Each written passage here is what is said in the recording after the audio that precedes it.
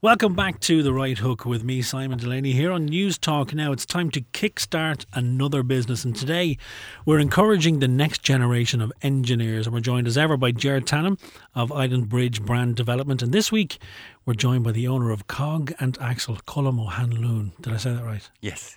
Beautifully done. And I only practiced for an hour.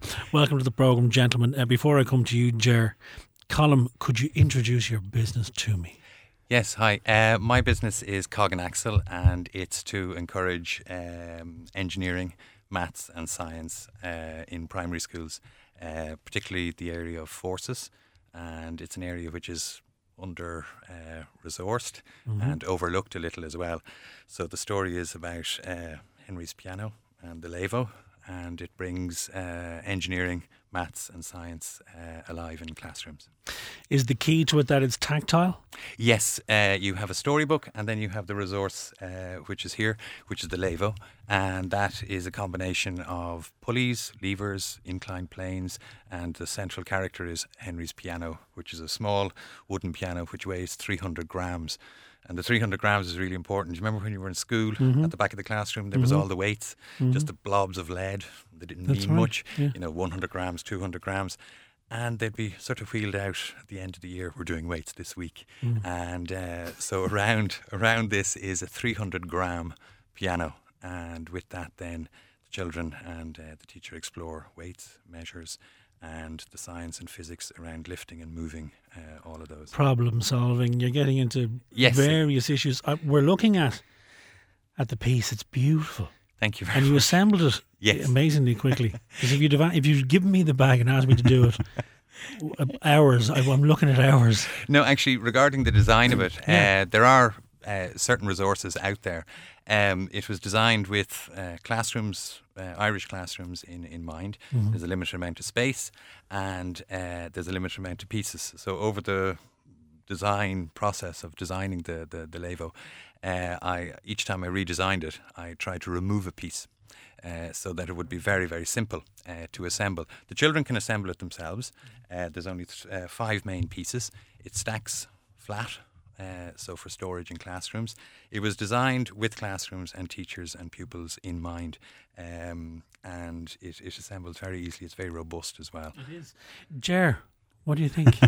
Well, first of all, I kind of found it interesting Colm was talking about it as a resource. For me, it's a game. It's a challenge. And ultimately, no, but I think that's really important, because that's actually what I think he's tapped into is that I think there's some expression along the lines that, there's nothing more serious than the mind of the child at play.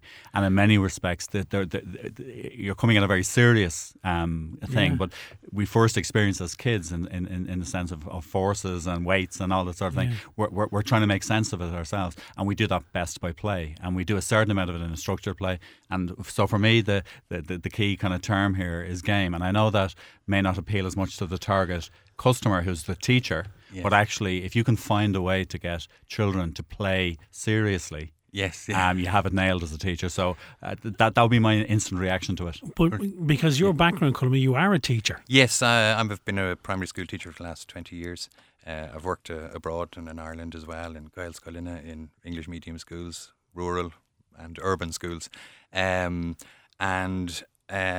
I'm very aware of the need for these resources, and that when you have resources, your working life is so much easier and enjoyable. And so when you have the right tools, it makes life for you easier as a teacher, and also when you're relaxed, the kids are relaxed in class. And that's key, because I have found, having 4 boys, I know you're 3 boys.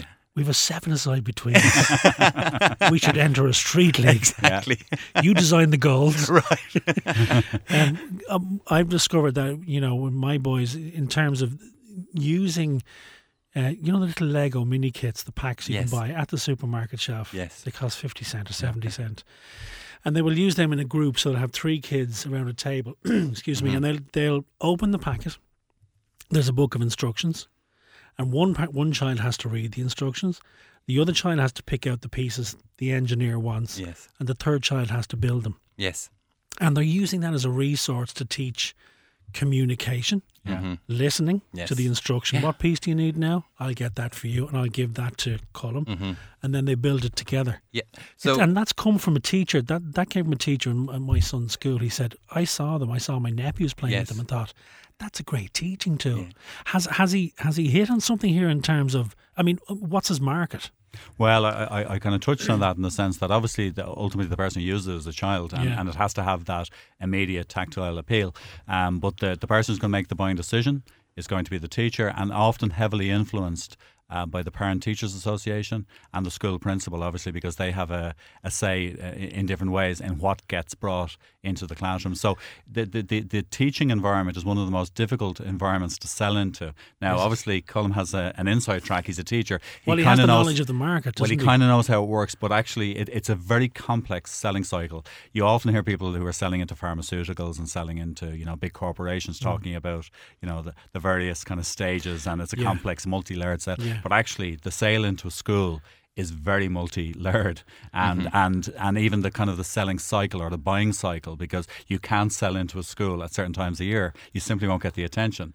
Look at the joy in his face with his news you're giving him. But where I'm getting to is that this business, almost more than any other, it's really important that Colm has a kind of himself a visual understanding of what that kind of the route that a customer goes to making when a he purchase, can sell, when the he can window's talk, open. exactly what information people need to get at what time of the year, and because ultimately, like all business people, you're looking to help your customer to buy. It isn't about selling to people; it's about helping them to buy. If this is right for the teacher and right for the kids in the classroom, well then Colm's job is actually, how can I help them to buy this resource that's just right for them? Not for the first time this week, sitting in for George, I'll ask a stupid question.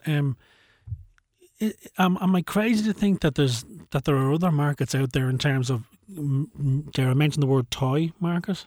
In terms of, because I'm thinking of Meccano, and I'm thinking of, the bigger Lego projects, the Millennium Falcons, because they're engineering projects really that father and sons and fathers and daughters yes, no, do. there is that. Is there a market there? There would be a somewhat limited market. One of the most important aspects of for Cog and Axel is the book. Is not only the storybook but the teacher's manual which goes with it.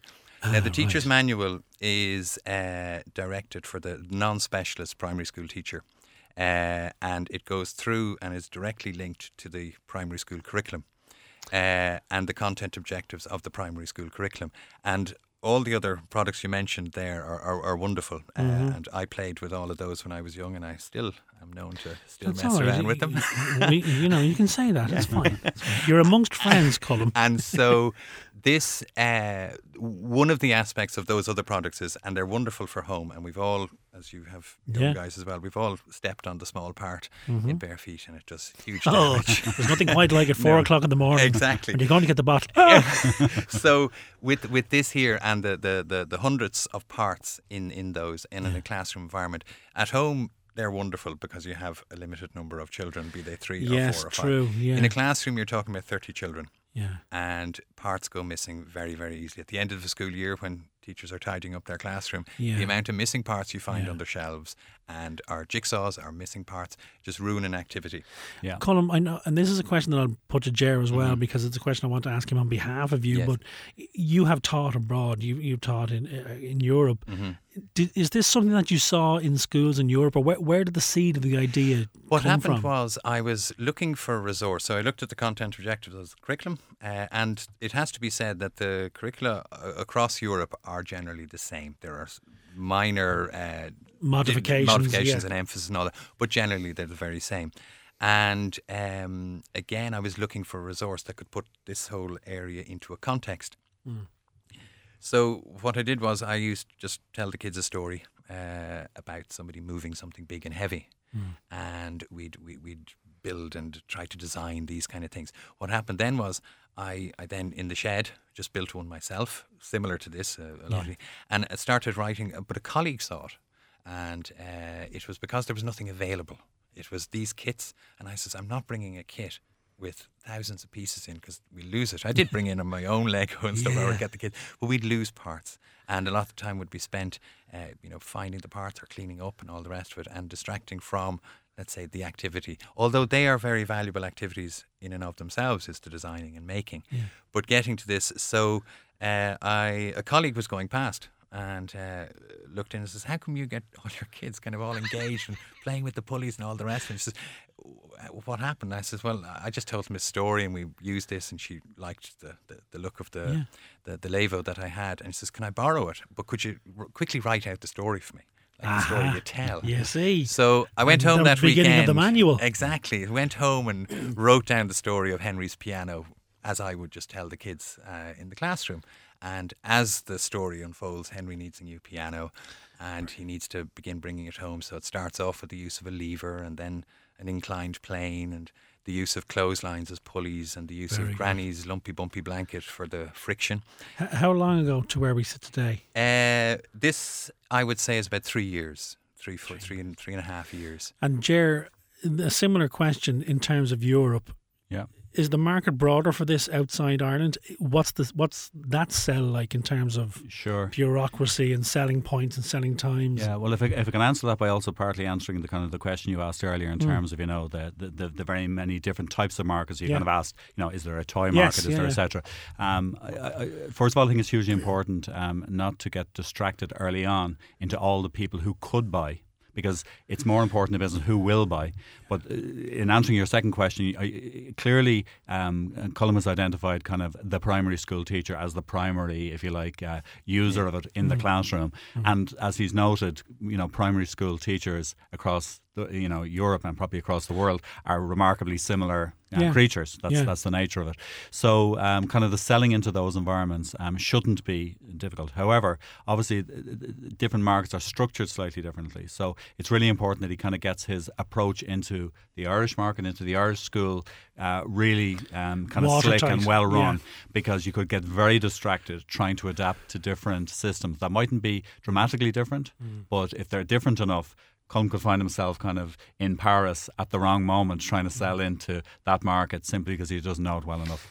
Is it wrong to talk about price point at this stage because it's not effectively a retail product? But have you spoken to Colm about price point? Has he got that right? Do you think what are we looking at price wise?